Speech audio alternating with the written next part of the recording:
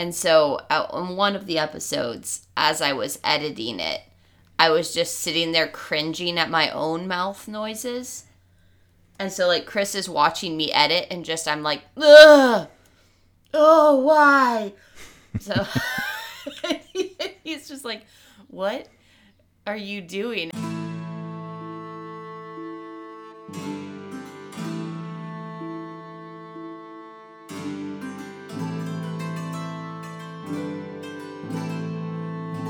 Hello, and welcome to Chronicling Narnia, the podcast in which we discuss the Chronicles of Narnia chapter by chapter.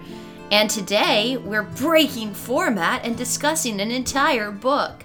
Oh wait, it's format, because we do it at the end of every book. I am a crew member sadly lost at sea in the early part of the book, and may or may not be here for this record. Also known as Kristen. And this is my co-host. I posit that if stars can come to rest in islands, then those who rest in islands can come to rest among the stars. And thus, I am Tumnus the Radiant. Also known as Chris. Hi, Chris. Hi. Today we have a special guest with us, and I'm going to allow our guest to introduce himself. I am a Frood who really knows where his towel is. Also known as? Stephen. Hello, Stephen. Welcome to the podcast. Hello. Thank you so much for joining us today. I did get the correct book, did I not? Yes, you did. Totally. So, we're discussing The Hitchhiker's Guide to the Galaxy today, and it's very important to me to know why Ford ended up on Earth to begin with. I believe we are in book 5 of 3, if I'm not Book mistaken. 5 of 3. Okay. All right. Then I'm a little lost. So why don't we go back to Narnia then? I'm bad at fractions. You're bad at fractions? Mm-hmm. There's a bank or like a chain of banks in Florida called the Fifth Thirds Bank. Yeah. And it is 5/3. And it has always confused me. It is the Fifth Thirds Bank, and it is an improper fraction. It has always confused me. That has to be a reference to something, but I have no idea what it would be. Yeah, I don't know. But there's like a whole chain of them in Central Florida. There's a lot of weird banks in Florida. There's a lot of Like weird Wachovia. things in general in Florida. Well, Wachovia got bought by Wells Fargo a long time ago. Yeah, that was just a thing for a while. But they also had a much prettier aesthetic. They did. All right. Is So, it weird that I immediately think of the Avengers when you said Wachovia? to Wakanda. Mm-hmm. That's the Eastern European version of Wakanda. Yeah, it's Wachovia. Uh-huh. They branched out and Yep. opened a bank. There They we go. did. So we're talking about the book. The book. The The book. Voyage of the Dawn Treader. I know. I feel like I have completely derailed this and we have not even started. Oh, we're good. We're good. Don't worry about it. We do that. We do All that right. enough ourselves. All right. So, Stephen, welcome on to the show. For those of you who may not know, Stephen is my brother. Wow. And he has joined us for the podcast, which is an exciting thing for me. When we're going to Brother tell from me the this. brother from the same mother. Brother from the same mother. So thank you so much for joining us today, Stephen.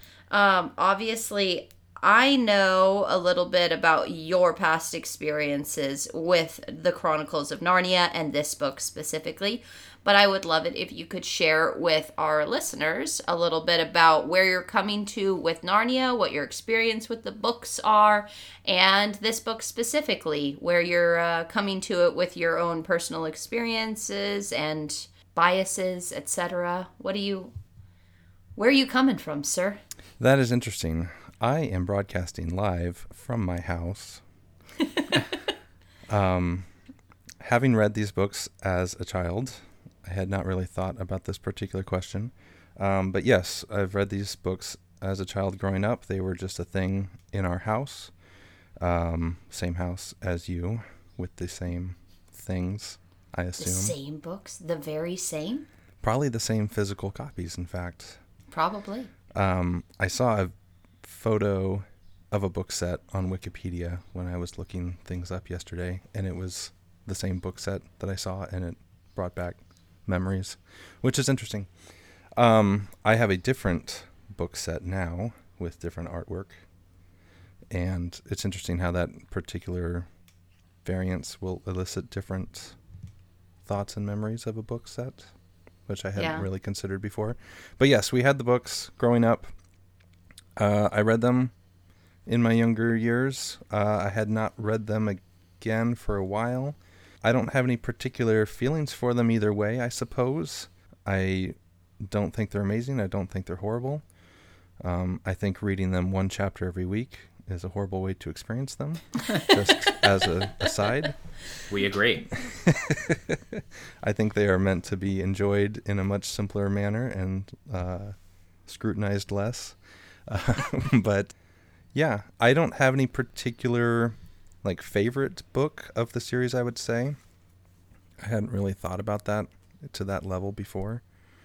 So enjoyed them as a kid, have enjoyed them when I've read them as an adult, and I've enjoyed going through them with this podcast, though like I said, one chapter a week is a different way to partake of them that I'm... It is. Well, I believe friend of the podcast, Steve, not to be confused with Steven, did suggest once that instead of doing one chapter a week, we just read one of the books 30 times and then go on and talk about it, as he did with at least 2 of them. Well, growing up, he would read one a night. So he would read the entire series every week for a large portion of his life. Yeah. He would go through the entire series every week. I do remember hearing him say that, and I had that thought a couple days ago when I considered that I might want to reread the book again, just in one regular reading go. And thought, well, Steve can read these in a night. Maybe I can do that. And then I looked at, the audiobook was 5 hours. And I'm like, I don't think I'm going to get through that in one night necessarily. And possibly not. So, we have, I don't know, Kristen, you have some things to start us off with in terms of talking about, Well, I had one more question. Oh, go ahead. I had one more question. Yeah. So, Stephen, you have a son who's coming up on the age of the characters in the books. Are you going to have him read Narnia? Are you going to read Narnia with him? See, this is an interesting question. I actually had this thought yesterday. I was sitting there and I was reading part of this book to refresh. And I was trying to get him off of electronic devices, as a parent does in these times.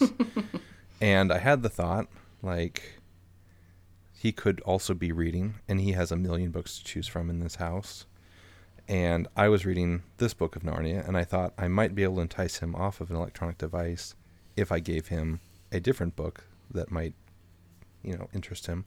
So I thought I'll hand him The Lion, the Witch, and the Wardrobe and just see if he's in that, place that he would like that book. But then I could not, that was the one book in the box set that I could not put my hands on at that particular moment. So that exercise then failed. But it's I am... important one too. Yeah, well, it's out of the box set because someone else in the family was going to be reading it, and so I just need to find where that family member put it.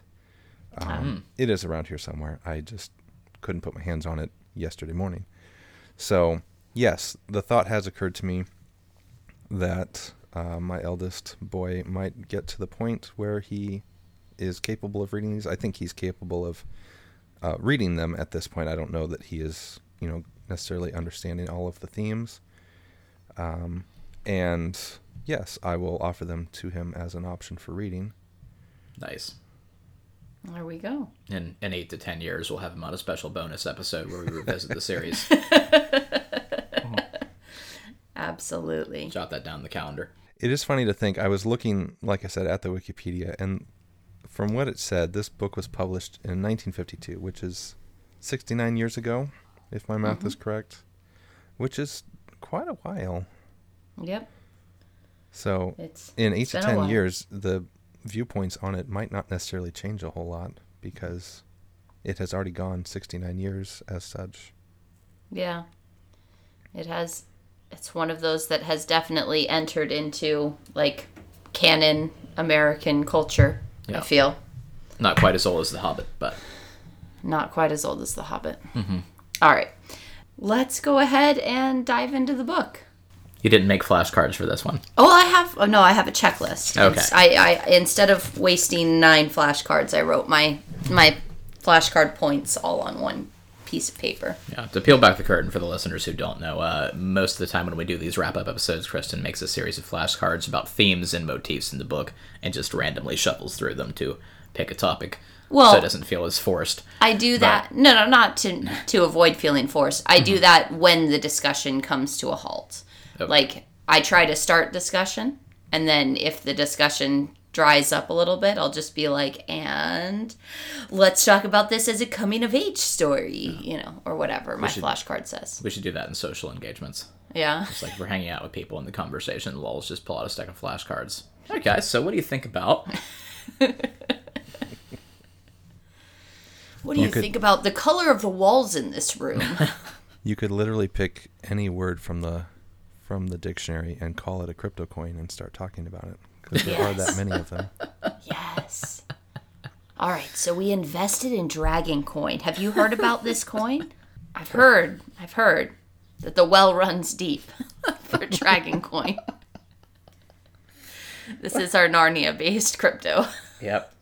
Is that what we're calling it? Yeah. Not Lion Coin? It's not Lion Coin. Because like in Narnia... That's probably already out Yeah, there. I thought the currency was trees and lions. Sickles and... Lions and trees. Lions and trees? Yeah.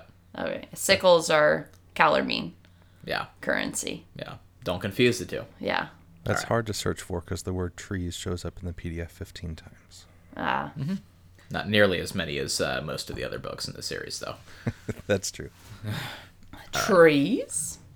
Especially Prince Caspian. Yeah, there's such a lack of trees in this book. there really From your theories that Lewis has a very odd fascination with trees, he has definitely left them out of this book significantly. Well, Lewis was a man that was fascinated by many things, like trees, horses, like birds, trains, ships, Yes. like the coast. Though, according to our British friends, like having a fondness for the coast is just like an intrinsically British thing. Going to the It's sea. like going to the Yes. sea. That's just like that's ingrained in their being. All right. So let's actually discuss the book. Stephen, as our guest, I think our listeners would enjoy hearing from you since they hear from us quite a bit. It's kind of like a thing on a podcast. But what are some things that you wanted to talk about on the book? I know you made some notes, and obviously you have some experience with the books recently and previously. So what are some things that stood out from you, either from the podcast or the book, that you wanted to discuss some more? Also, really quick, if you want to just call us out and say that we're completely wrong about anything, feel free to. Like, we welcome criticism. So, Obviously, the point of the podcast is to look at the book very deeply and with a critical eye. And I understand that. Though, from my point of view, I don't know that this was necessarily written to stand up to such scrutiny. Obviously, it wasn't. Because, like, one of my first notes is, how did they get a painting of a Narnian ship in the first place? And that seems to be, in a different universe, a topic that would have a whole book devoted to it with backstory. Oh, yes. And in this book, it's just a thing. And the fact that they were in that house to begin with was because the other relative had suddenly gone poor, inexplicably. Which, again, in my mind, deserves a little bit more of a backstory. Like, did he invest in the wrong cryptocurrency, or what was it? But in this series, in this book specifically, it's just a thing that is said in a single sentence, and it is what it is, and you move on. And I think that comes down to the nature of it just being written for children and not necessarily requiring more explanation than that. So that makes it hard to then, spend a bunch of time being critical of the story, when at the same time in the back of my mind, I'm thinking, yeah, but this was just a bunch of books written for some kids, and it doesn't necessarily need to have backstory for every single thing. But on the flip side, I have a lot of questions. It's just a kid's book. It's just a kid's book. I don't know. Okay.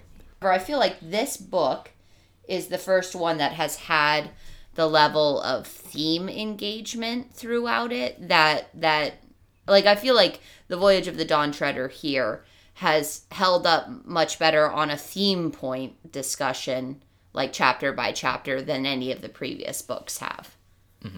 For me, at least. Yeah. Because it is more episodic in its storytelling, it definitely holds up a little bit better to this kind of discussion than some of the other books do. Yeah. We're still letting Stephen talk, though. So. Okay. Okay, question for you. Yes. If you were to describe what Reepicheep looks like, Oh my goodness. what would you say is the primary like description of Reepicheep? I mean, he's a mouse. Yes. The primary description is that he's mouse-like. Okay. For me. Size. Okay. So here's the thing.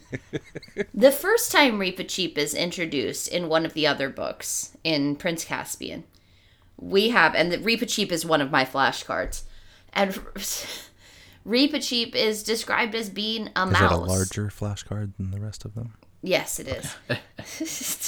It's the shape changing flashcard. Reepicheep is not described like in my memory as being like significantly larger than a standard mouse. Okay. Like in my memory of Prince Caspian. However, in this book, we have Reepicheep being described as the size of a terrier. Yes. And so in this book, I feel like Reepicheep changed sizes from Prince Caspian to Voyage of the Dawn Treader. And then in your visual recollection, what color would you say Reepicheep is? Oh, golly gee. Like, first thing that comes to your mind. What do you picture him as? I'm picturing him as he's presented in the movies. So, like, the kind of like, what, grayish brown? He's mouse-colored. He's mouse-colored. He's not a white mouse. Is he a white mouse? See, that's what's interesting to me is, in my mind, it's a white mouse. Okay. And in some of the drawings in the book, it indicates a white color. But the actual description in this book was that the mouse's fur was very dark, almost black. Ah, okay. Which stood out to me when I was reading through it yesterday. Like, that's not what I pictured. And I don't know if part of that is, like you said, the movie depictions or the drawing depictions. I don't know. But that stood out to me, that it was interesting that he is described as almost black. Interesting, because I don't know if I ever pictured him as white. Maybe I did, but I wouldn't remember like how I pictured him at the moment. But that would probably have been based off of the drawings as opposed to any actual text description, which a lot of times those for memory of a story or a character, like the drawings can impact a lot more what I remember as opposed to the actual text for me. So that's how my brain works, where I'm like, oh, if I see a picture of something in a book, even if it's not like holding up to what the description actually was in the text, I'm going to remember the picture and not the text description. So, I don't know. Yeah, Reepicheep. For me, he's not a color-changing mouse, as he is for you, but he's a size-changing mouse. Reepicheep has always been a character that his size didn't match up for me the way that I expected him to be. Because when it goes, he's the size of a terrier, I'm like, I spent a whole book thinking that he was the size of a baby possum. You know, like, what are you talking about? Like... Yes. Mm-hmm. And picturing swinging a terrier around by the tail seems like more effort. Picture that. You know what I mean? Like makes me sad. it seems like a way more effort than swinging a baby possum around by the tail. Not that I know from experience or anything. But... Yes, so Reepicheep, mysterious size and color changing mouse that he is. Are there any other characters, Stephen, that stand out to you as on this read through, different in physical or character description from what you remember? I don't think anything stands out as being different physical description. I don't remember the ship having purple sails. When I read that, I was like, it was what? Okay, yeah. Yeah, I could see that.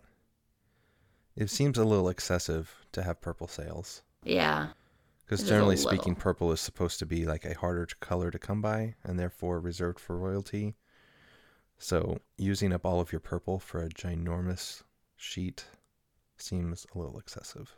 It does. Well, I mean, it's the first real expedition that the brand new Narnian Navy is setting out there into the world. It's a flagship. It's, the ship the king is on. So if there ever was a ship to have purple sails. Also, it seems a little strange that the pirate ship would have even bothered with them, because it says early on in the book that there was a pirate ship that, came towards them and they had to fight them off. Mm-hmm. I would think a pirate ship looking out, seeing a ship with a gigantic purple sail, that would somehow indicate that this is a different, not your average ship, and therefore not necessarily one to try to rob. I'm not sure. Yes, but it's obviously a very rich ship. Also because they can afford to have these purple sails. Yeah, that's a valid point. They do kind of paint a target on themselves. Also a very small ship. Yes. Very small crew. So, pirates might have been thinking they'd get lucky. They might have been able to afford a larger ship if they had not spent the money on the purple sail. Possibly. Mm-hmm. It's very true. But then we would have had to cull more trees of the Narnian walking trees. Yeah. And that moral dilemma is just difficult. It really is. So, themes? So, themes. We obviously have on this story, the very easy one to point out is that this has a coming-of-age story element, as most of these books do.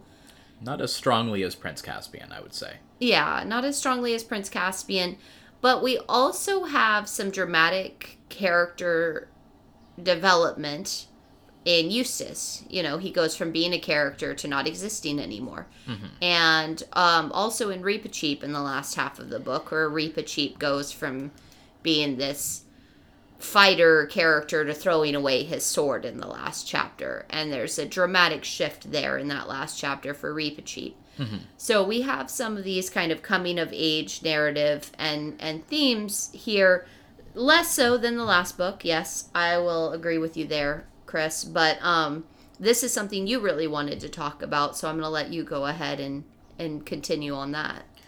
Well, I got into a lot of this in my wrap-up of Prince Caspian, and in retrospect, I feel like that one is much more of a coming-of-age.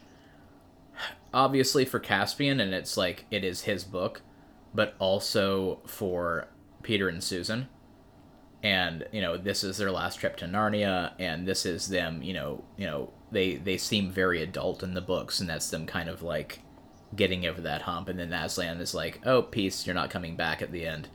And it's just like, you're too grown up. And the same thing happens here with Edmund and Lucy, where in the end Aslan's like, oh, you're too old now, you can't come back.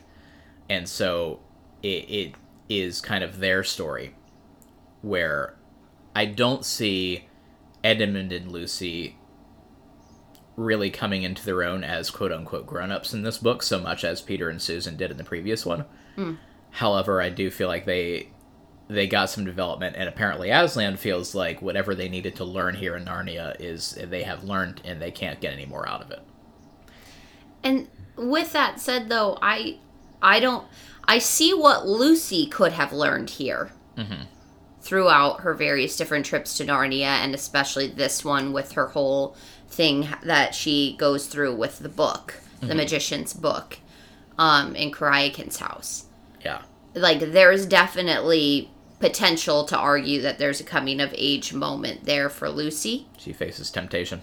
But what does Edmund face in this book that has finished his Narnia journey? Yeah, man, he doesn't seem to have any kind of real movement in that regard, character development. In my mind, just thinking back to it, you're right.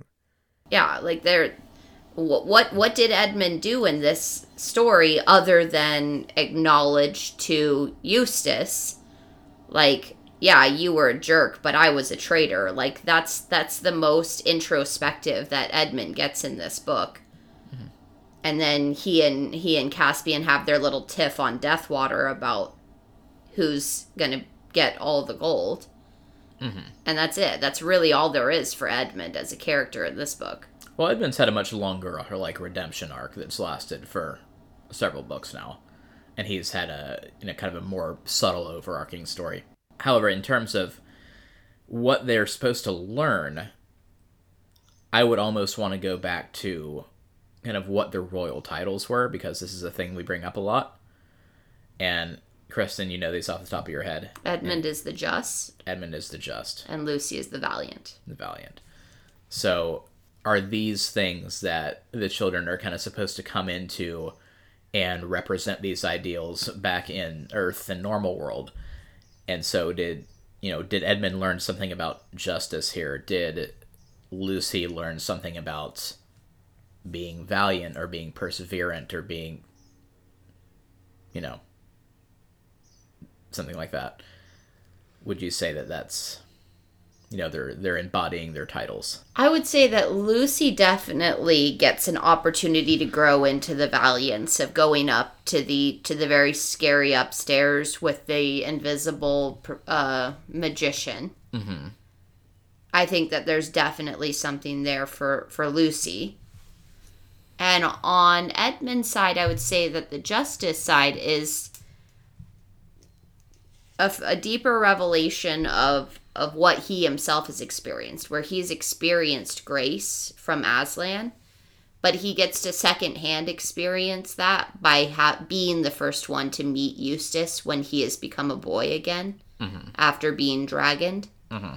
And he is the first one to hear the story of Eustace, and he is able to kind of engage with that narrative in a way that most of the other characters probably can't, because Edmund has a history with Aslan with this kind of redemptive story.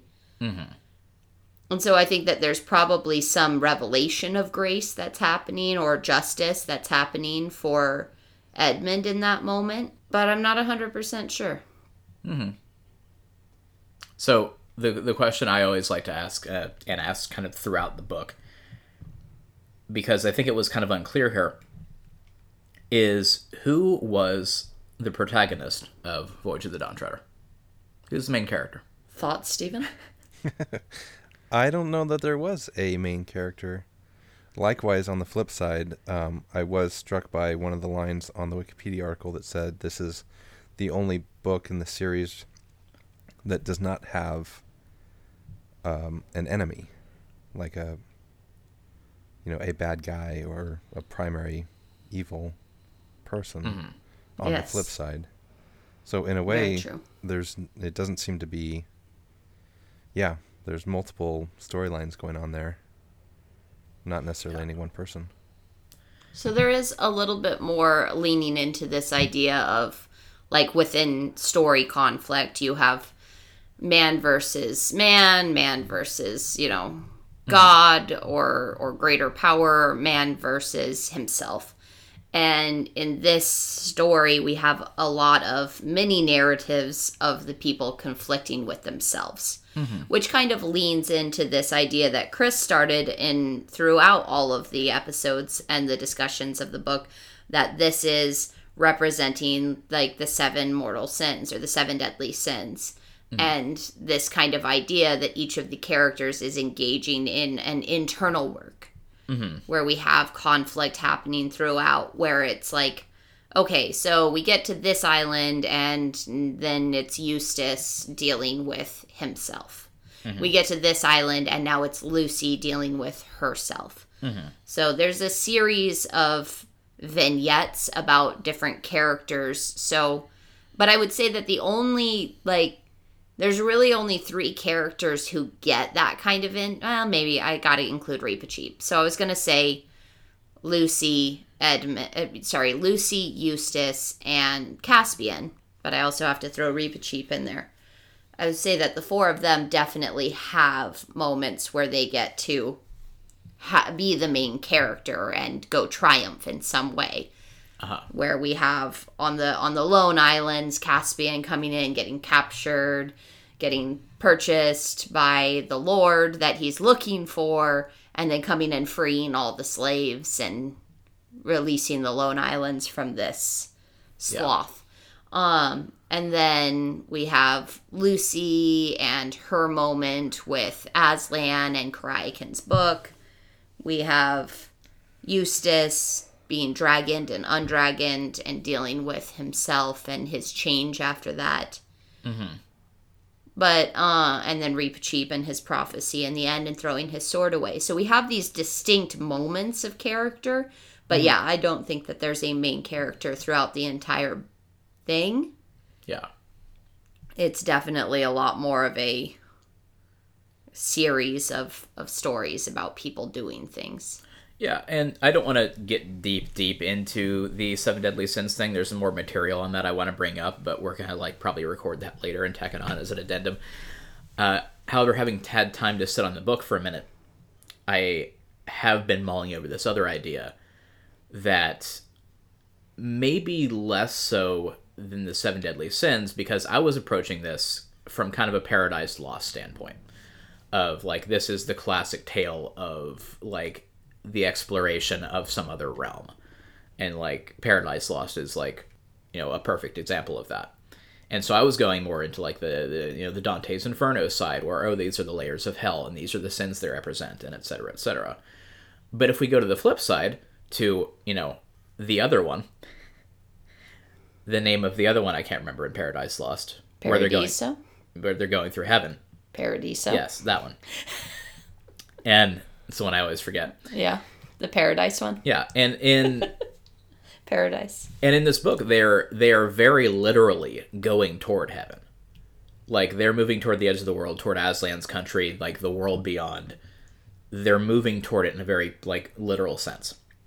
And so maybe that's more important to the setting and the general theme than something like the Deadly Sins are, is that they're going through trials, or they're going from Narnia, which is, this analog to Earth, and they're going from the mortal realm toward the divine and toward heaven. And the further they go out, the more of these magical things they encounter, and they, go through these realms or these layers of the beyond or heaven or whatever you want to call it. And they're getting sanctified. And each time they're overcoming things, they're getting cleansed, they're getting holier. And then toward the end, then they are ready to encounter heaven, or what is, what's past this mortal life. And so it's more about that possibly than just the sins themselves. Okay.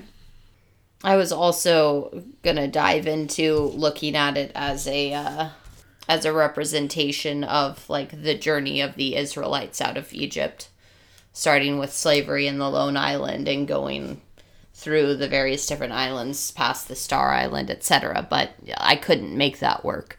Mm-hmm. So I like your idea of being a Dante's Paradiso thing better.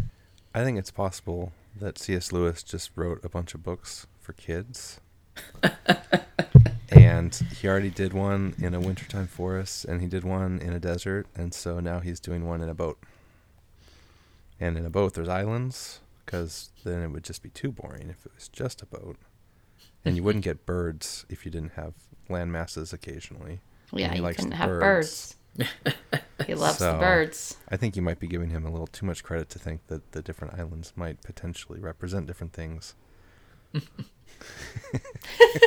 Well, this is also, go ahead, sorry. It's also Lewis, and Lewis loves him some allegory. This is true. And this is, the famous conflict between Lewis and Tolkien in talking about literature, is because Tolkien hated allegory, famously hated the entire series of Narnia because it was too allegorical, and just told Lewis, you're trying to include too much stuff. He also disliked the idea that he was mixing his mythologies. Yeah, you'd never see a lamb throwing a barbecue in, The Hobbit. That's just not going to happen. You wouldn't. And everything was, far too symbolic and allegorical. So there's an argument to be made that Lewis was trying to do this, for sure. But how deep he was going into it, I don't know. I'm also the one who threw out the theory that like all of this was just Lewis laying on a couch smoking a pipe somewhere and dictating the books to somebody else who was writing them down.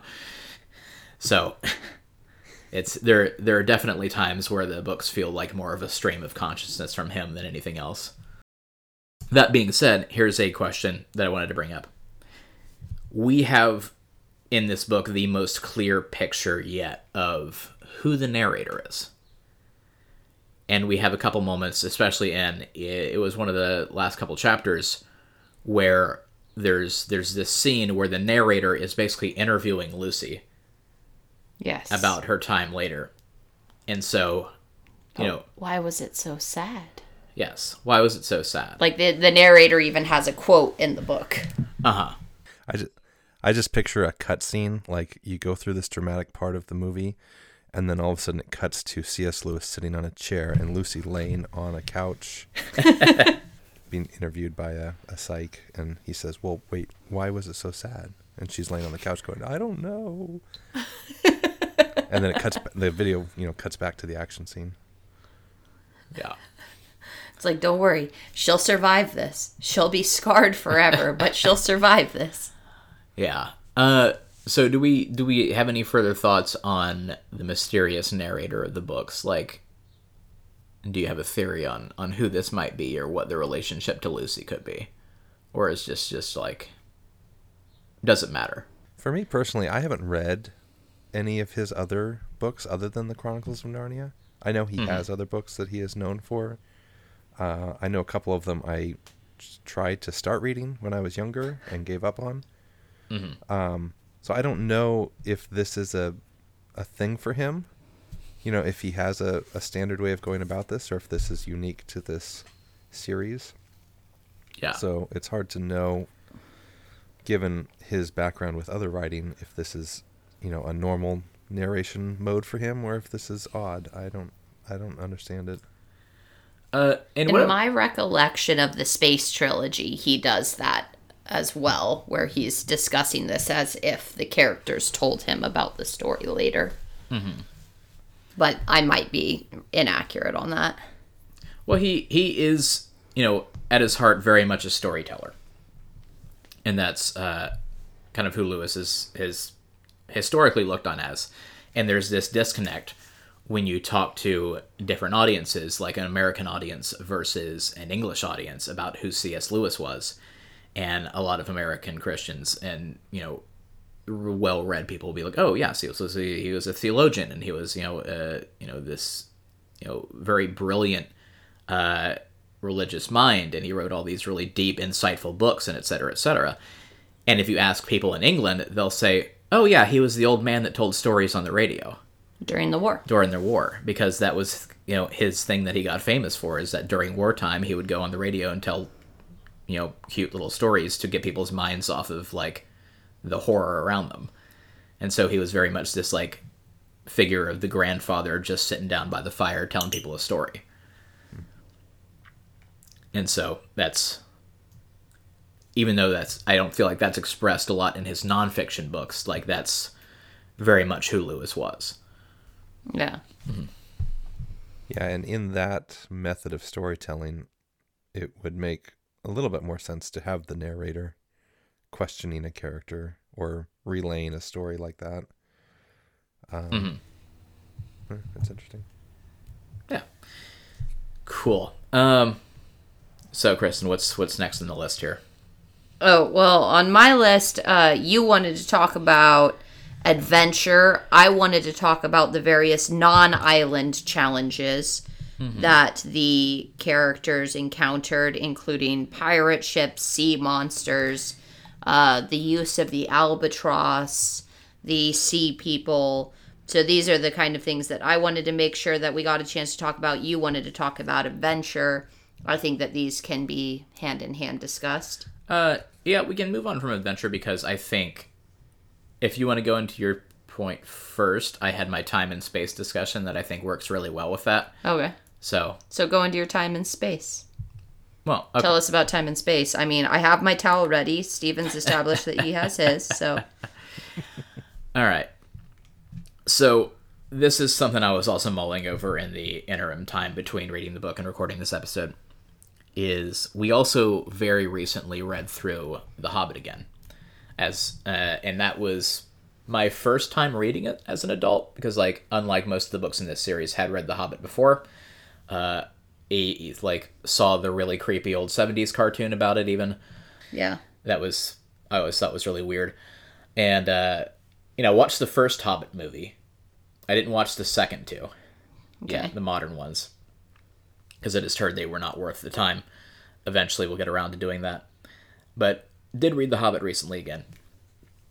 And I feel like as an adult, like, it's definitely not as good as I remember it being. Like, it is very simplistic in parts, like, coming, from the perspective of a person who's read Lord of the Rings, like, it gets very simplistic, but it does hold up pretty well. And what I wanted to get into, and I know I'm beating a dead horse with comparing Tolkien and Lewis all the time, just because, I haven't read anything by any of the other members of that writing group, so these are the two. Yeah, these are the two I've got. It's funny to picture the two of them sitting in a coffee shop every week. And I think that's one of the reasons why you tend to compare the two, because there is, the story of them being in the same club and meeting weekly. And I can just imagine, like, C.S. Lewis walking in with a little 5-page chapter being like, look what I did here, and Tolkien whipping out, like, 12 volumes about the backstory of a ring and being like, oh yeah, I wrote some too. I like that. Yeah, like, here's this language I've been working on for the past 3 years. Yes, I invented 2 languages, and you wrote about an albatross. All right. I don't. From the research I've done, I don't think a lot of the other members of the group actually went into novels. Like, a lot of them were essayists and poets, and, like, there's not really a lot of other books that came out of that particular circle. However, in comparing them, I had this kind of mental comparison going between my reading of The Hobbit and reading this book in particular, because I feel like this book so far in the series is the closest analog of The Hobbit, because although The Hobbit isn't an island hopping story, it's an adventure story. Yeah, but it is an island hopping story. Yeah. And I feel like of the two, they both do different things well. But something that Tolkien was always very, very, very good at was making the world feel big. And making, like, I think reading The Hobbit, like, the world of Middle-earth feels so much more fully realized than the world that we explore. We still don't actually know what the planet is called, because we're not in Narnia in this book. We're just on the Discworld that Narnia sits on. Yes, and that is definitely something on my notes that I wanted to talk about if we got to that point, is what is the name of this place and what size is it? Because, yeah, to your point, Middle-earth does seem large. Like, they go long distances, and it's a big deal, and there's a lot there. But then you look at a map of Narnia, and it's like, okay, is this little tiny country in the middle of this larger thing, and there's an ocean on one side, but is there an ocean on the other side? We don't know. And sometimes the scale feels very strange. Yeah, it does. I don't think we ever, like, obviously I haven't read the last 2 books, but I don't think we ever actually established what the Discworld that it's on is called, or if it has a name. You can correct me if I'm wrong, Kristen. I don't know. Okay.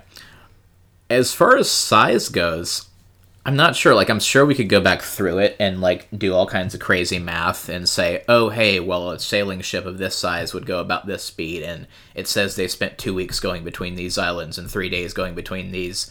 And I feel like we could probably go backwards and have a very rough estimate of just how far they traveled. Somebody's probably already done that. A bit of Googling would probably solve that question. And we can look that up in 5 minutes. So, but with that, how fast does that ship move, though? Because, like, in the section where Lucy's looking down at the under ocean world, yes, they seem to travel a very long distance in what seems like 20 minutes.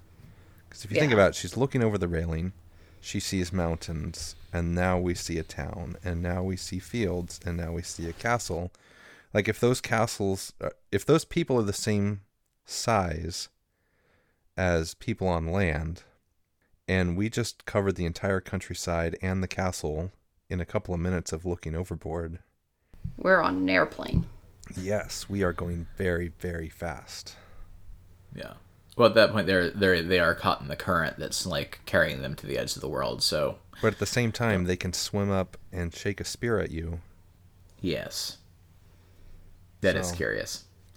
There are speed discrepancies. Seems that way. Chris is getting his phone out. Let me do a quick little Google search just to see if anybody's worked out how large the Narnian disc is supposed to be. While he does that, go ahead. Well, I was also going to say, like, in Magician's Nephew, they are there for the creation of the world. And it seems to my memory like it is the creation of Narnia as a planet. But then, on the flip side, in that same book, they travel outside of the Narnia area and are made aware that there are other parts to this planet that are not Narnia, which seems very sudden to all of a sudden create a world and have it be populated with other countries already. Yes, because in The Magician's Nephew, they go to the garden to get the apple and all of that. So they go up the mountain and everything. Right, and I seem to remember them like pointing out over that ridge is Arkenland or something, and like it seems to reference that there are other parts, other places, other countries already in this world that was just created an hour ago. I don't know if it uses any names like Arkenland, but I think that it definitely indicates that there are other areas. But I don't think it uses any names. It just always was a question in my mind, especially reading through these again recently, is, you know, what exactly was it that Aslan created? Was it just the country of Narnia? Was it the whole Discworld? Was it, you know, and if so, if he did create the whole Discworld, why isn't it all called Narnia? Or is it all called Narnia? In which case, what is the country of Narnia separate from the flat world of Narnia? But, like, we have this kind of almost like a Narnia as Israel analog, where you could say, like, okay, so he created the whole world, but he chose this one people or whatever. Because within The Magician's Nephew, we have Aslan singing the stars into existence. So I feel like he's creating the entire world of Narnia because he's even creating the stars and the sun with his song. Right. So I feel like it's hard to say that he's not creating the entire world at that point. But then, like, what is Narnia itself? Well, Narnia is his people, if you will. Well, also, if we go back to The Magician's Nephew, it does say that the kids are able to, you know, from atop Fledge, they can see distant lands that will be eventually inhabited, like places that will become Arkenland and Calormen, etc., etc. And so it implies that, like, there are these surrounding lands above Narnia, but there's nothing in them yet. So Aslan hasn't gone to them yet to create, or possibly. But will, then we also will what he created in Narnia expand outward? But then we also established the idea of, like, the Telmarines. The Telmarines who just wandered into Narnia from Earth. And peopled this land just from, you know, they're just pirates. Based on my quick 5 minutes of Googling, it does seem like we might have to do this math eventually because nobody else has. I can find no size estimates for the disc that Narnia is on. You can't find, like, Reddit. No, I have Narnia. No, I have a size for Narnia itself, but not the entire world. Okay. So there's no Narnian round earthers out there? Apparently not. Well, and this is interesting to me too, because, like, when I look at the maps in the book, and they're talking about, you know, we're sailing east, and we're seeing what's out there. I think people would already have a better idea of what's out there. Especially if we've established that there are other countries that make bigger, better ships. I would think that they would already know about some of these other islands. But then B, that map, there's only the ocean on the one side. Does that indicate then that there's like a big, huge desert on the other side of the map? And can you just walk that direction to also get to Aslan's country? Or what is over on that side? Well, we've established that Aslan's country is basically in the sun. Or behind the sun. Or behind the sun. Mm-hmm. But is it behind the sun or is it behind the dawn? Because if it's behind the dawn, then it's only east. And we could assume that going west is going away from Aslan's country to a darker, scarier place. The witch's country. To the witch's country, if you will. Yeah, they always reference east. Whenever they talk about Aslan's country, they always reference east. Yeah. So that would indicate it is only that one direction. The mountains and the giants to the north, and we have the desert of Calormen to the south. Mm-hmm. We have the ocean and Aslan's country to the east, and then we just have the edge of the map on the west. Well, on the west, isn't that where Telmarine is? That's where the Telmarines came from. Yes. But we never see a map of Telmar, and we never see, we don't have any idea what's there. Yeah. Except that there's some kind of famine and pestilence that led the Telmarines to come to Narnia. Apparently. Well, so... It's an empty land with no food, apparently. Yeah, it sounds like a terrible place. So, bringing it back around to the idea of time and space. That was kind of my main point, is I feel like in The Hobbit, Tolkien does a better job of conveying not only the passage of time, but like the distance between places in a way that is hard to do. Just because of the nature of the story, it's really hard to do in this book, so I'm not necessarily faulting Lewis at that. Just because when you're doing a journey over land, it's much easier to be like, oh, here are landmarks, and here's adventures we had, and things we passed, and we walked this long, and it's a, you can get a much better idea of just how big that feels, versus, oh, we sailed over featureless ocean for 5 days. And, like, if you're on a boat going over the middle of the ocean, like, it's, like, having a sense of distance is really difficult because there aren't any landmarks. There aren't any real things that you're just like, oh, we've been traveling this long. And there's no sense of scale. Which is why you add in things like pirates and sea monsters. Which is why I wanted to give scale to that. Which I thought that's why that would tie in really well. Your point about the things that come between. Mm-hmm. Because it's like, I think that's why those are in there. Because it's not just like, oh, we're going to teleport to this island, and this island, and this island, and this island. That being said, I also think in The Hobbit, or not necessarily The Hobbit, but Middle-earth feels like a world that already exists. And it has its own thing going on. And when you're going on an adventure through Middle-earth, you're going out there and just discovering things that have happened. And, like, you can, like, discover people, like, the town on the water, what's that called? Lake Town, yeah. You can discover places like that have, like, their own culture and their own thing going on and their own history and, like, it's existed.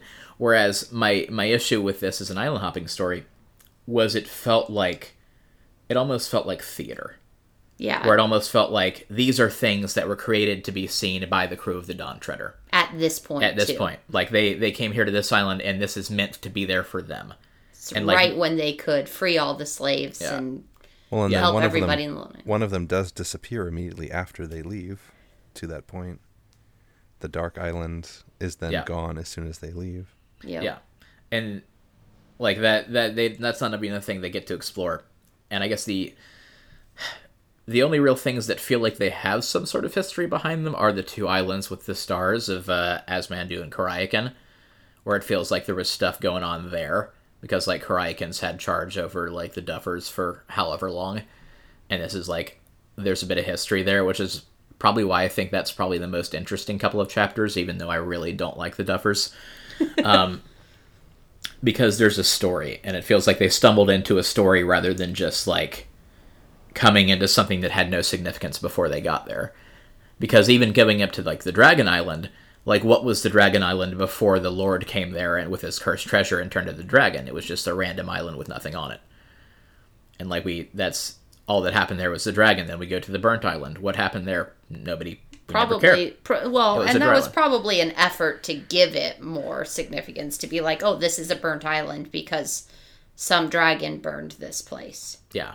And that goes to my question too. Like, other people should have known that these islands existed, because given that there was all that treasure on that island, that treasure had to come from somewhere. And given that there were signs of recent people living on the burnt island, those people came from somewhere.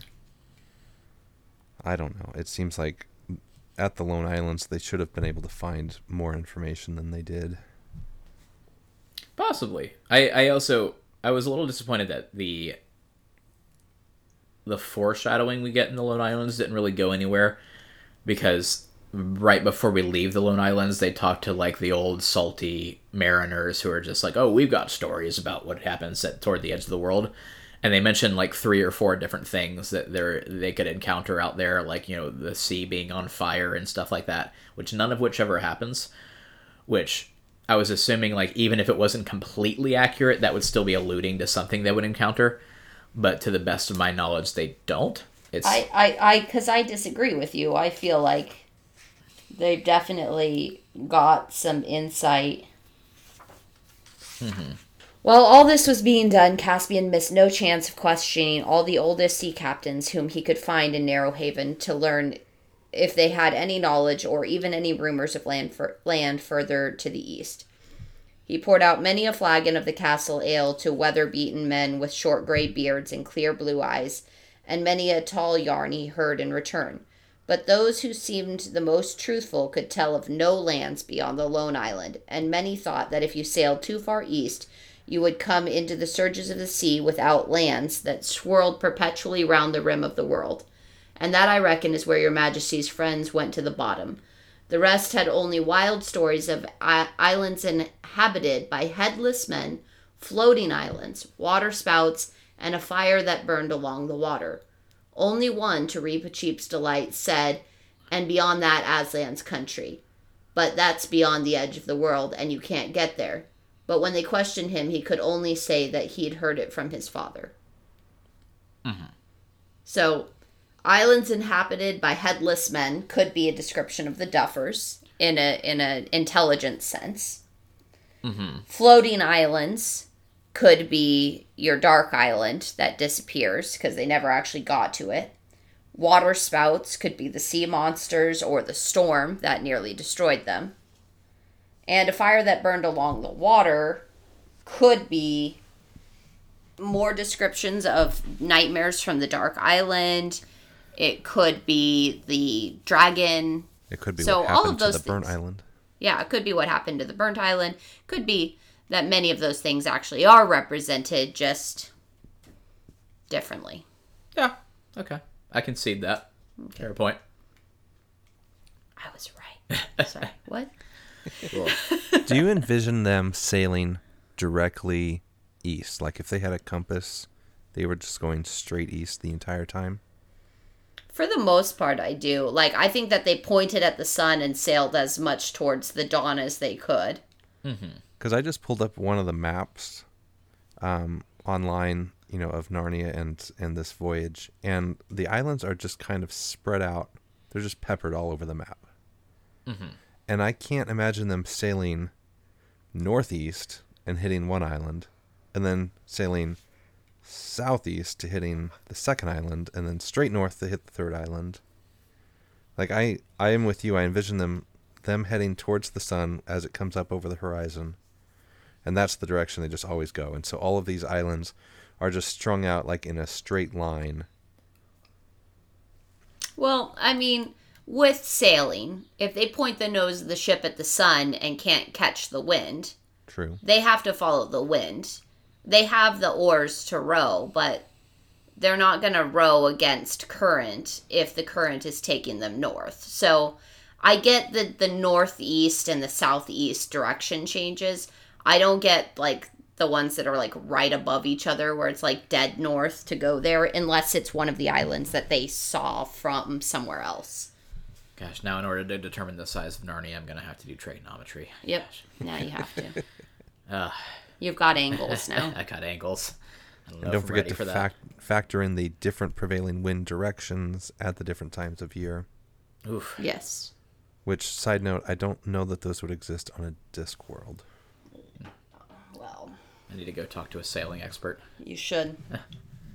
What's Amanda doing these days? Sailing. She's on a tall ship somewhere. Still? Yeah. That's a thing? She's still doing the thing. Cool. Yeah, as far as stuff I actually wanted to really talk about theme-wise, I think I've covered all my things. Kristen, do you have anything that we haven't gotten into? I'll fill in the blanks here, but Stephen, do you have anything else? I have a few things on my notes here that we may or may not get to. One of them I had that kind of popped into my mind that was kind of a fun picture is what happened to the ship. You guys have referenced that a few times. What happened to the crew and the ship that brought the Seven Lords out to this point? And rereading through this in the last couple of days, I did see the reference that the Lords had to buy a Galmian ship and man it with hired Galmian sailors. Mm-hmm. I believe I'm pronouncing that right. And so that kind of thought was interesting to me. Like, they didn't even necessarily have good sailing knowledge at that point. They had to go somewhere else to get people to take them. So that might answer the question of, like, why didn't the sailors try to help the Lords at these various different locations? And it's because they're just hired. They don't care. Like, they're just, okay, on to the next, Yeah. But then the thought occurred to me that what happened to that ship and those people? What if that ship and those people were the pirates at the very beginning of the book that, like, came back around and tried to attack them 3 years later? Because they were done and they didn't have anywhere to go, so they figured, we'll just stay out here and be pirates. And I don't think it's actually true because I went and looked it up then afterwards, and they don't. I don't remember how they referenced that pirate ship, but they say by its look it was Telmarine or something like that. It was some other type of boat, but it was an interesting thought. Like, what if that boat and crew then circled back, now lordless, and became pirates? That is an interesting point, because when they get to Asmandu's... Ramandu. I said his name wrong before. Yeah, you did. Okay. When they get to Ramandu's island, like, they don't encounter any other ship there. Like, they have the last three lords that just decided to abandon their journey and sit down at the table and sleep forever. But yeah, there aren't any other crew or ship there, so we can probably imply that the ship left them there. The ship left them there. But also at some point, it's either Karayakan or Ramandu who's just like, oh yeah, that ship full of lords came by and it was like beat up worse than your ship was, and it was like almost completely wrecked. That's what Karayakan said, yeah. I think. And so at that point, like, the ship was barely holding together. And so maybe they just barely made it to Ramandu's island, and the three lords are all that survived and the ship sank. But I don't know. Fair point. Maybe the sailors turned around. It's possible. It's also possible that they... And did they also get a really hyper-accurate map of all the places that they had seen, thereby making it more likely that they became pirates because they were the best, most knowledgeable people in the area? I don't know about that, because it says that this was the most accurate map. Yeah. When Karayakan made it. Well, because the pirates' map was only slightly less accurate. It's like this was like a... Well, like, Karayakan also doesn't say anything about helping them with their ship either. He's just like, yep, their ship was broken up pretty bad. Yeah. But that was a bummer. They were still able to make it to the next island. Like, 2 islands from there, though. Yeah. So. Do we think the Duffers were invisible at that point? It's a solid question. Like, maybe we know that relatively recently they turned into the monopods. Yeah. Like, and I can imagine they would not have had a young girl on board, in which case, probably not. If they had been invisible at that point, did the Duffers like kill half of them because they didn't have anything else to do? So maybe one of those ship people got back and it was his father that had shared to the kid on the lone island the stories that they heard. Maybe. So maybe some of them did get back, and they are some of the old salts that are on the lone island who are talking to them, being like, yeah, these headless men, they're so dumb, and yeah, the fire, and so. It's a good theory. Bunch of regular pit and creams that didn't want to go to the edge of the world. Yep, absolutely. I don't understand that name. Like, that name is just, it's a bridge too far with that name. I think that I think C.S. Lewis is definitely the one fictional character name giver that I struggle with the most, because I feel like when you read like The Hobbit, you're like, oh, this is Bilbo Baggins and this is, Gandalf. Like, these sound like names that came from different languages, as opposed to like with Lewis, where it's like, this is Reepicheep. Well, you're also talking about this is Pit and Cream, and this is Rhine-Elf. It's like it to me. Lewis feels like he repeated a word over and over and over in his head until he got dissonance that it didn't sound like the word anymore, and was just like, all right, so water bottle, water bottle, water bottle, water bottle, water bottle. Okay, so we have a town called Wada, and they go to Wada. And like, I think you're confusing with George Lucas here.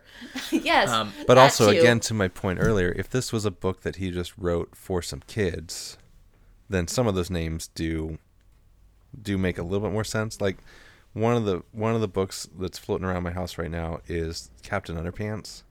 And in there are some ridiculous names that are just there, to make you smile when you read them. That's the only reason that ridiculous name is there.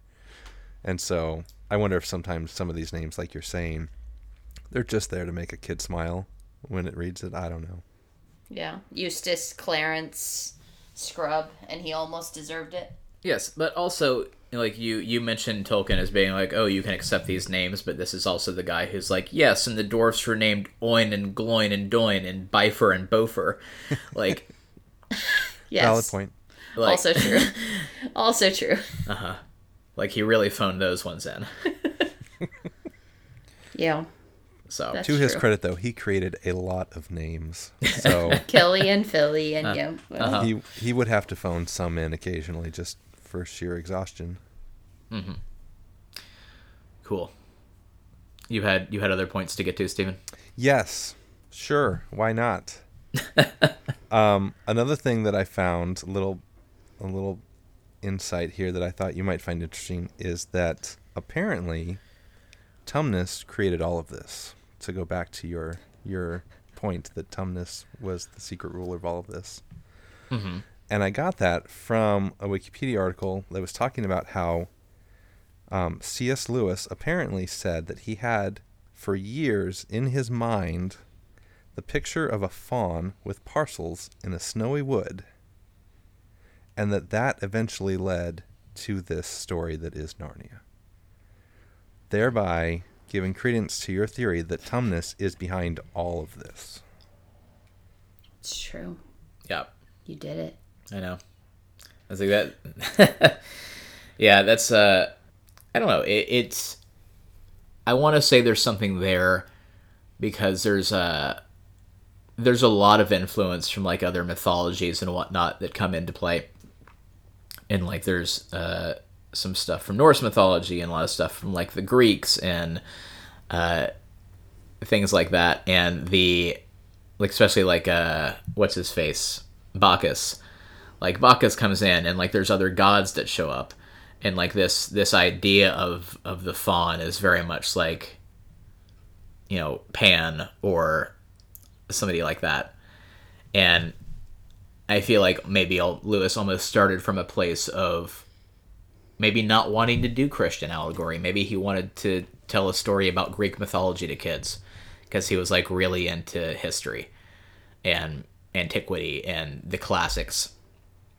And so maybe it only became a Christian thing later, and it started as like, oh, hey, I see this faun. Why don't I talk about Pan? Why don't I talk about Bacchus? Why don't I approach these things in a way that, kids can engage with? Yes, Tumnus. He was the originator. He's behind it all. Yeah. It's all Tumnus. Uh-huh. On a side note, I think the sea serpent was the dumbest animal ever. Like, if you think about an animal of that size has to eat a lot to survive. Mm-hmm. Unless it's like a magical creature, right? And second side note, the picture of a sea serpent like coming up out of the water, up and down, has always struck me as odd. Like, that is not an efficient way to swim. It's true. It's very inefficient. So I don't understand how this animal has survived this long. If it wraps itself around a ship and then squeezes it, is sailing so fast that it's swimming so fast that it catches up to them. They can't sail faster than it. It wraps it around it, squeezes it, loses it, and then just moves on with its life. Like, how are you going to survive if that's how you treat your food? I don't understand. Maybe its normal food source is much dumber than the crew of the Dawn Treader. But what food source? Like, what is out there that it can eat enough of to survive being that large of an animal? Whales, giant sea people, giant cities, giant Narnian manatees. Like, none of those things it could find while going up and down at the surface, up through the air. Though I don't get it. See, now who's nitpicking the books? I fully admit that, yes, I am nitpicking. Yes. Mm-hmm. You have brought this out of me. You invited me on here, so this is what I have become. This is the influence we have on our guests on the show. All right. Cool. Was there anything else we wanted to address? I don't know if you want to go into it, but I did watch the movie, which was interesting, an interesting exercise that can open up a lot of conversation in and of itself. I saw it when it came out in theaters originally, but Chris has not seen it yet. Yeah, I kind of wanted to watch it before doing the wrap-up just because, like, I was curious because this is the one that did poorly enough at the box office that they were just like, no, we're not making the other two. So... Well, I would like to give you more information on that because I did do some research on that. Okay. In order to kind of look at this, you have to see, like... You have to look at the timeline here because you have some of the major movie studios. You have Warner Brothers coming out with the Harry Potter movies and releasing this series of children's fictional films. Mm-hmm. And then you have... Who did Lord of the Rings? What studio? Studio, I'm not sure. Okay, well... You have the studio that did Lord of the Rings coming out with Lord of the Rings here. And so Disney had managed to get the rights to do these adaptations of Narnia because they're like, all right, so in the fictional worlds, like, we've got to compete with Harry Potter and the Lord of the Rings right now. So let's do another fictional world that has captured the hearts and imaginations of Americans for years, and let's put out the Narnia movies. Because it's this 7-book series, and we can do the movies, but the biggest issue with these is that the first one did great in theaters, The Lion, the Witch, and the Wardrobe, but then we had Prince Caspian come out, and Prince Caspian, because it follows the Pevensey characters immediately into it, but doesn't follow Narnia it doesn't follow Narnia. It has a disconnect for the audience. And also, like, some of the changes that they made, they released in the middle of the summer. Like, they had a lot of issues with the release on that. And Prince Caspian just didn't do well. And so they just went, no, we're not making any more after Prince Caspian. Mm-hmm. Period. That's what... And so Fox came in and eventually did The Voyage of the Dawn Treader. So it was a different studio entirely that did Voyage of the Dawn Treader. Okay. And we have Voyage of the Dawn Treader, which is set up as a story in the book in this episodic manner where it's meant more for, like, a show as opposed to a movie, it's not set up to be a good movie. There isn't a main character like we've said. There isn't an antagonist like we've said. It's bad for fictional storytelling in a film format because it doesn't have this. And it also doesn't have two of the main characters. And the two main characters who did continue, Lucy and Edmund, the actors aren't good in that movie. Like, the actor who plays Eustace, wonderful, perfect. Everything about it was perfect. However, like, the guy who played Edmund retired from acting after that movie. He hasn't acted since. Like, that was his last film. It's like retiring at 17. Yeah, it was just like, done. Like, nope, I'm not going to keep acting because this is not my thing. And everyone has told me over and over again, it's not my thing. So, just the changes in the studio, the changes in the actors, like, personalities and ability to perform, all of these different things. Like, it was already almost dead before it, and Fox came in and was like, "Nah, we're gonna make it. Don't worry, guys, we got this." And it's then dropped the ball on it as far as, like, actually presenting something because the content was not designed to be a movie. So there you go. I watched a YouTube video about it. Oh. Somebody did the research. Yes, I did. Cool. Go ahead, Stephen. What was funny is when I started watching it, I literally got partway into it and went, nope, I'm not finishing this. Because it is so different from the book that I literally finished reading, 2 hours before or whatever. And I'm like, I'm not even going to bother finishing this. This is just so different and whatever. I'm not going to. But my wife was like, well, now I kind of want to know what happened. So we ended up finishing it, and it was so drastically different. Like, I know it's very common that a book will have differences when it comes to the movie I can't even speak. Adaptation. Yes, those words. But this was really so dramatically different. Well, I said it a couple of times, so it counts. Okay. I actually started taking notes like near the end, just because it was so different in a comical way. As was Prince Caspian. We did watch that one before our review episode. Well, and they did change a lot of plot for that. The things that they changed were trying to make the characters actually, like, because there isn't any character conflict. And they were trying to add in character conflict in the movie.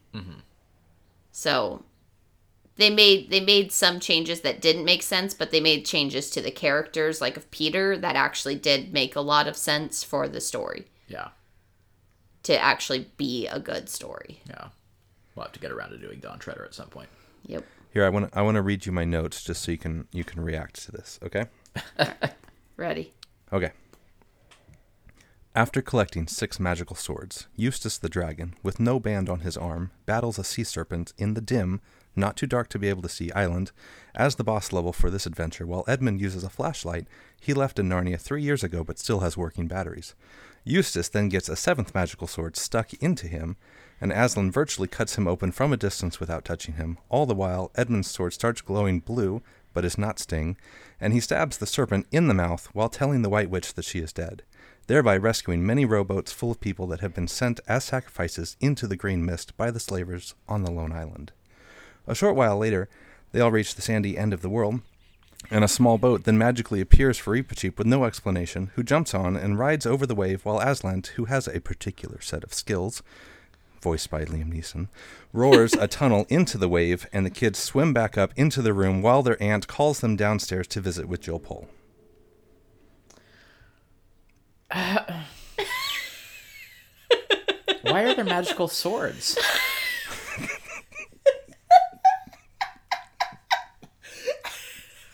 I forgot about the swords. This is just a thing they invented.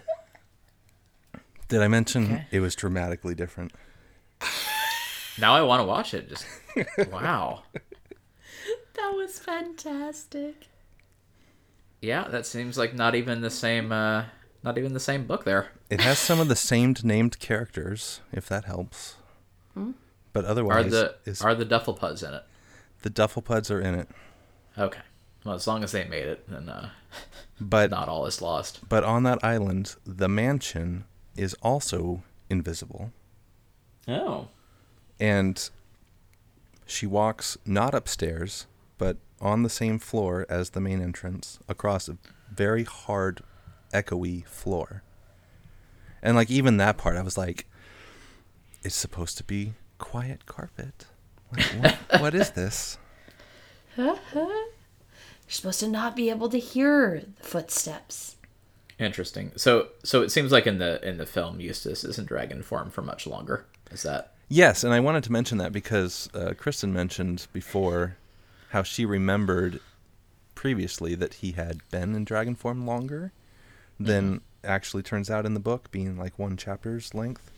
And I wonder if that doesn't come back to your memory of the movie, because in the movie he is a dragon for much longer. It might be. It's probably from the movie. Mm-hmm. It's probably from the movie. You're just conflating these two things. Well, and I mean, it makes sense for them to do that in the movie, because in the book, as soon as he's undragoned, he's not a character anymore. Uh-huh. Like, he just stops existing in the book. Like, I was going to bring up his journal and be like, the most interesting part of this was when he got to write in his journal and then stopped writing. Like, and then just stopped being a dragon and stopped being a character and just, bye, Eustace, I'm glad you're here. Mm-hmm. So I would have liked him to stay a dragon longer so he could have had more character role in the film, or the, not film, but the book. Yeah. Could have been nice. Well, we should watch that and do another episode eventually. All right. Maybe you could record like a Mystery Science Theater version where you guys are reacting live as you watch it. That is something we actually talked about. Do it for the Patreon on all of the movies. Like that's an idea we brought up at some point, and I think the hard sell in that is like we'd have to watch the movie at least twice, and convincing Kristen to do that's going to be hard. It was legitimately hard for me to watch, and I was surprised by that. Yeah, I didn't think that it would be, but when I went into it, I was trying to decide if I had seen this one before, because I couldn't remember anything about it. But then as soon as it started, we weren't very far into it at all, and I'm like, I just can't. I don't know what, I just can't. So I literally actually just turned it off. And I probably would not have finished it had it not been for my wife. So it was interesting to see. I was not expecting to have that kind of reaction to it. I'm so curious now. Any final thoughts, Stephen, on the book? No, nothing specific. I enjoyed reading through it. I agree that he could have written it better. But I don't hold that against him. And I'm not going to throw my copy out for any particular reason. So, and I enjoy going through this with you guys. Do you remember this being our father's favorite book in the series? I do not. Okay. I am not surprised by you saying that. I don't have a particular memory either way on that. When I think about reading books, and I think about our father, I tend to think about Lord of the Rings. And part of that is because I do have a photo. I don't know where it is right now. I couldn't put my hands on it if I tried, but I picture in my mind a photo of me and him sitting next to each other reading, and we're reading Lord of the Rings. So I don't know if that particular photo has, influenced my memory of books as a child. But yeah, I don't necessarily have any memories tied specifically to him with Chronicles of Narnia. Okay. Gotcha. He had one book missing from that set that we had as kids growing up. He had one missing book, and I was able to find it recently in a used bookstore and replace it. So that set is whole again, just in case you were wondering about the condition of the books we grew up with. That set is whole. I was. Thank you. That explains the sudden calm that came over me recently. There you go. Yep. Everything was made right in time and space in Narnia. brought balance to the Force. Yep. It's Do like I have a time for million me to? voices called out and then went silent. So something that I used to do every chapter in the first couple of books, but then that got old, mainly according to Kristen. So I have I've relegated to just doing it in the book review episodes.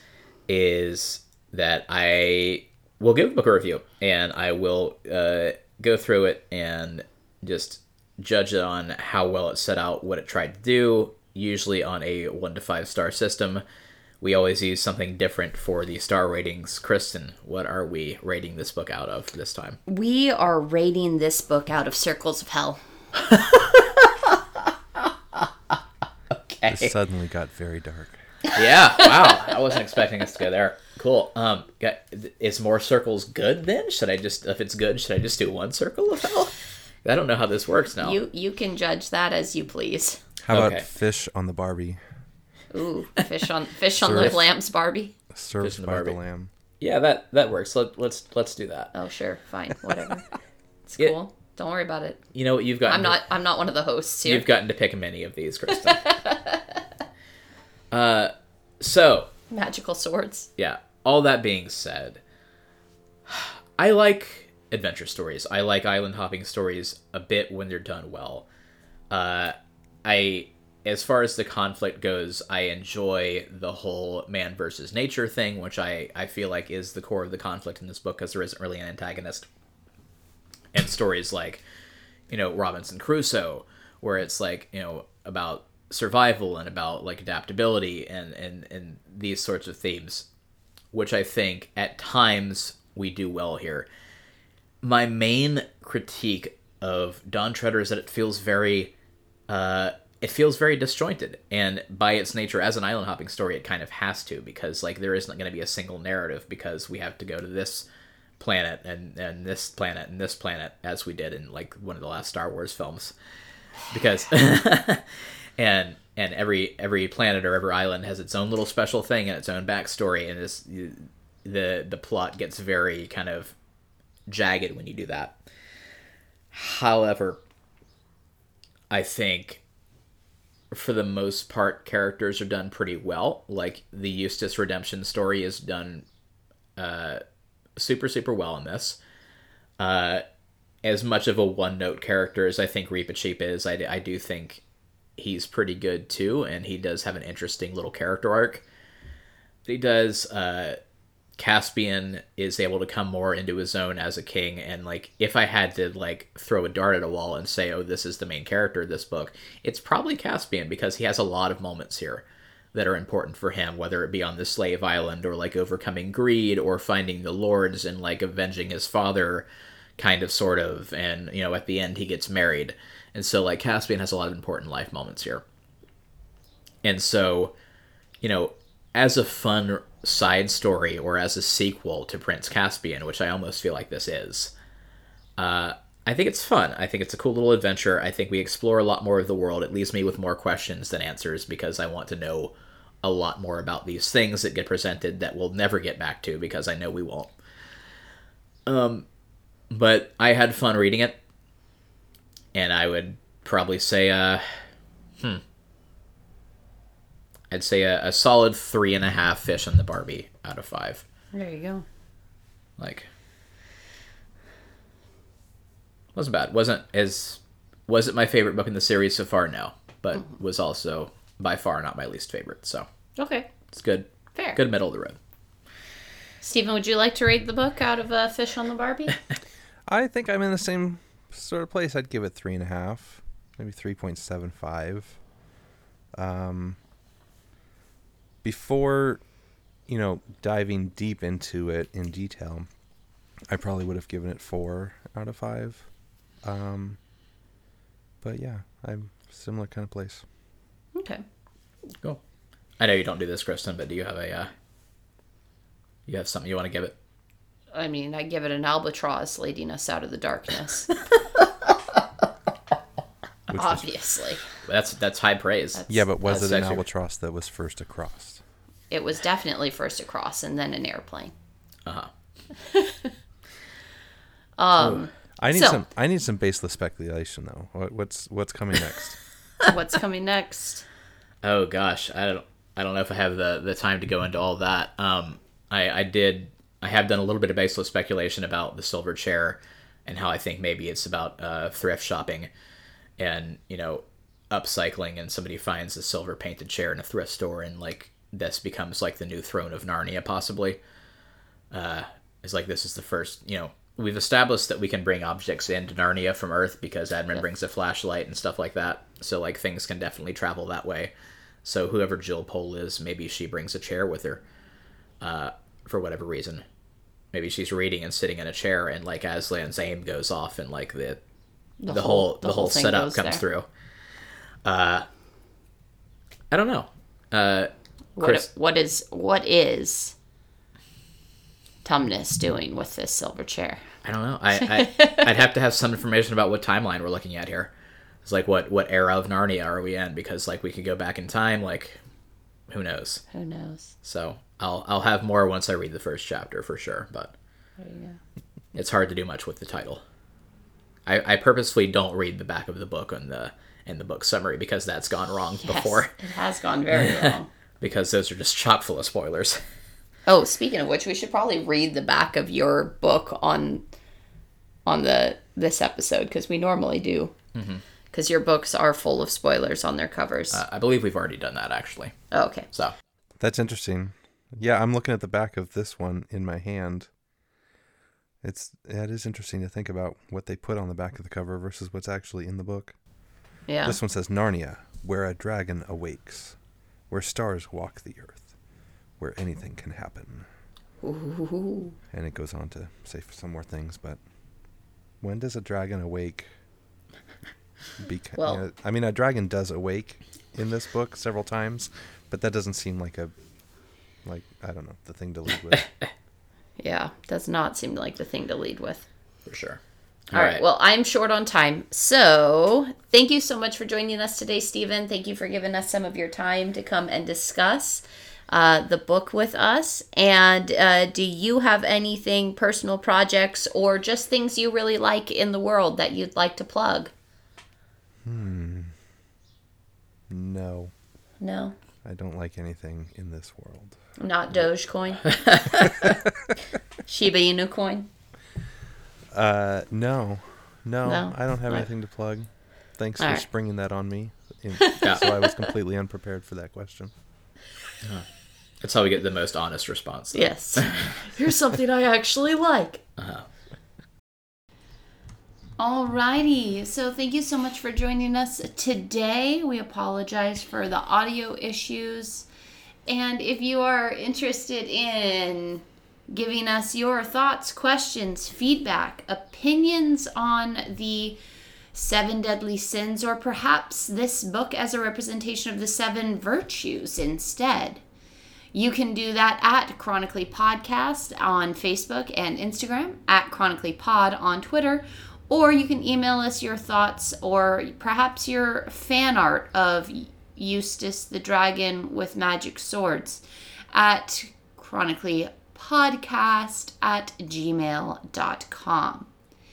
And until next time, always stay on the boat. And if somebody turns you into a dragon, maybe consider staying that way. It might make you more interesting. Thanks. Bye. See ya. Oh, I forgot about the Patreon. It's okay. I always forget about the I don't have Patreon. to do that every episode. It's fine. Patreon.com/chronicallypodcast. Uh-huh.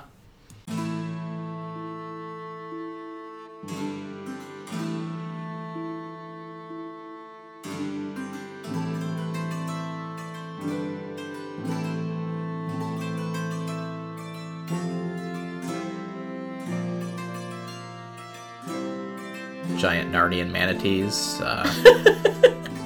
Like, Which again, in my mind, deserves a little bit more of a backstory. Like, did he invest in the wrong cryptocurrency, or what was it? And I'm picturing swinging a terrier around by the tail. Seems like more effort. You know what I mean? Like it seems like a way more effort than swinging a baby possum around by the tail. Not that I know from experience or anything. But...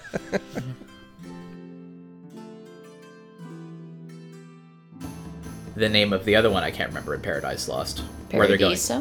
Where they're going through heaven. Paradiso? Yes, that one.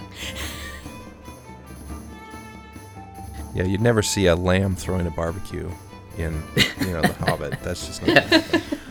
You would. Yeah. I'm going to look that up and make sure I'm not referencing the wrong thing. That's why we don't do this live.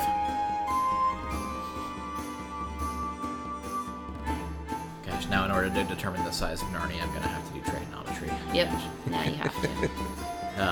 You've got angles now. I got angles. I don't know if I'm ready for that.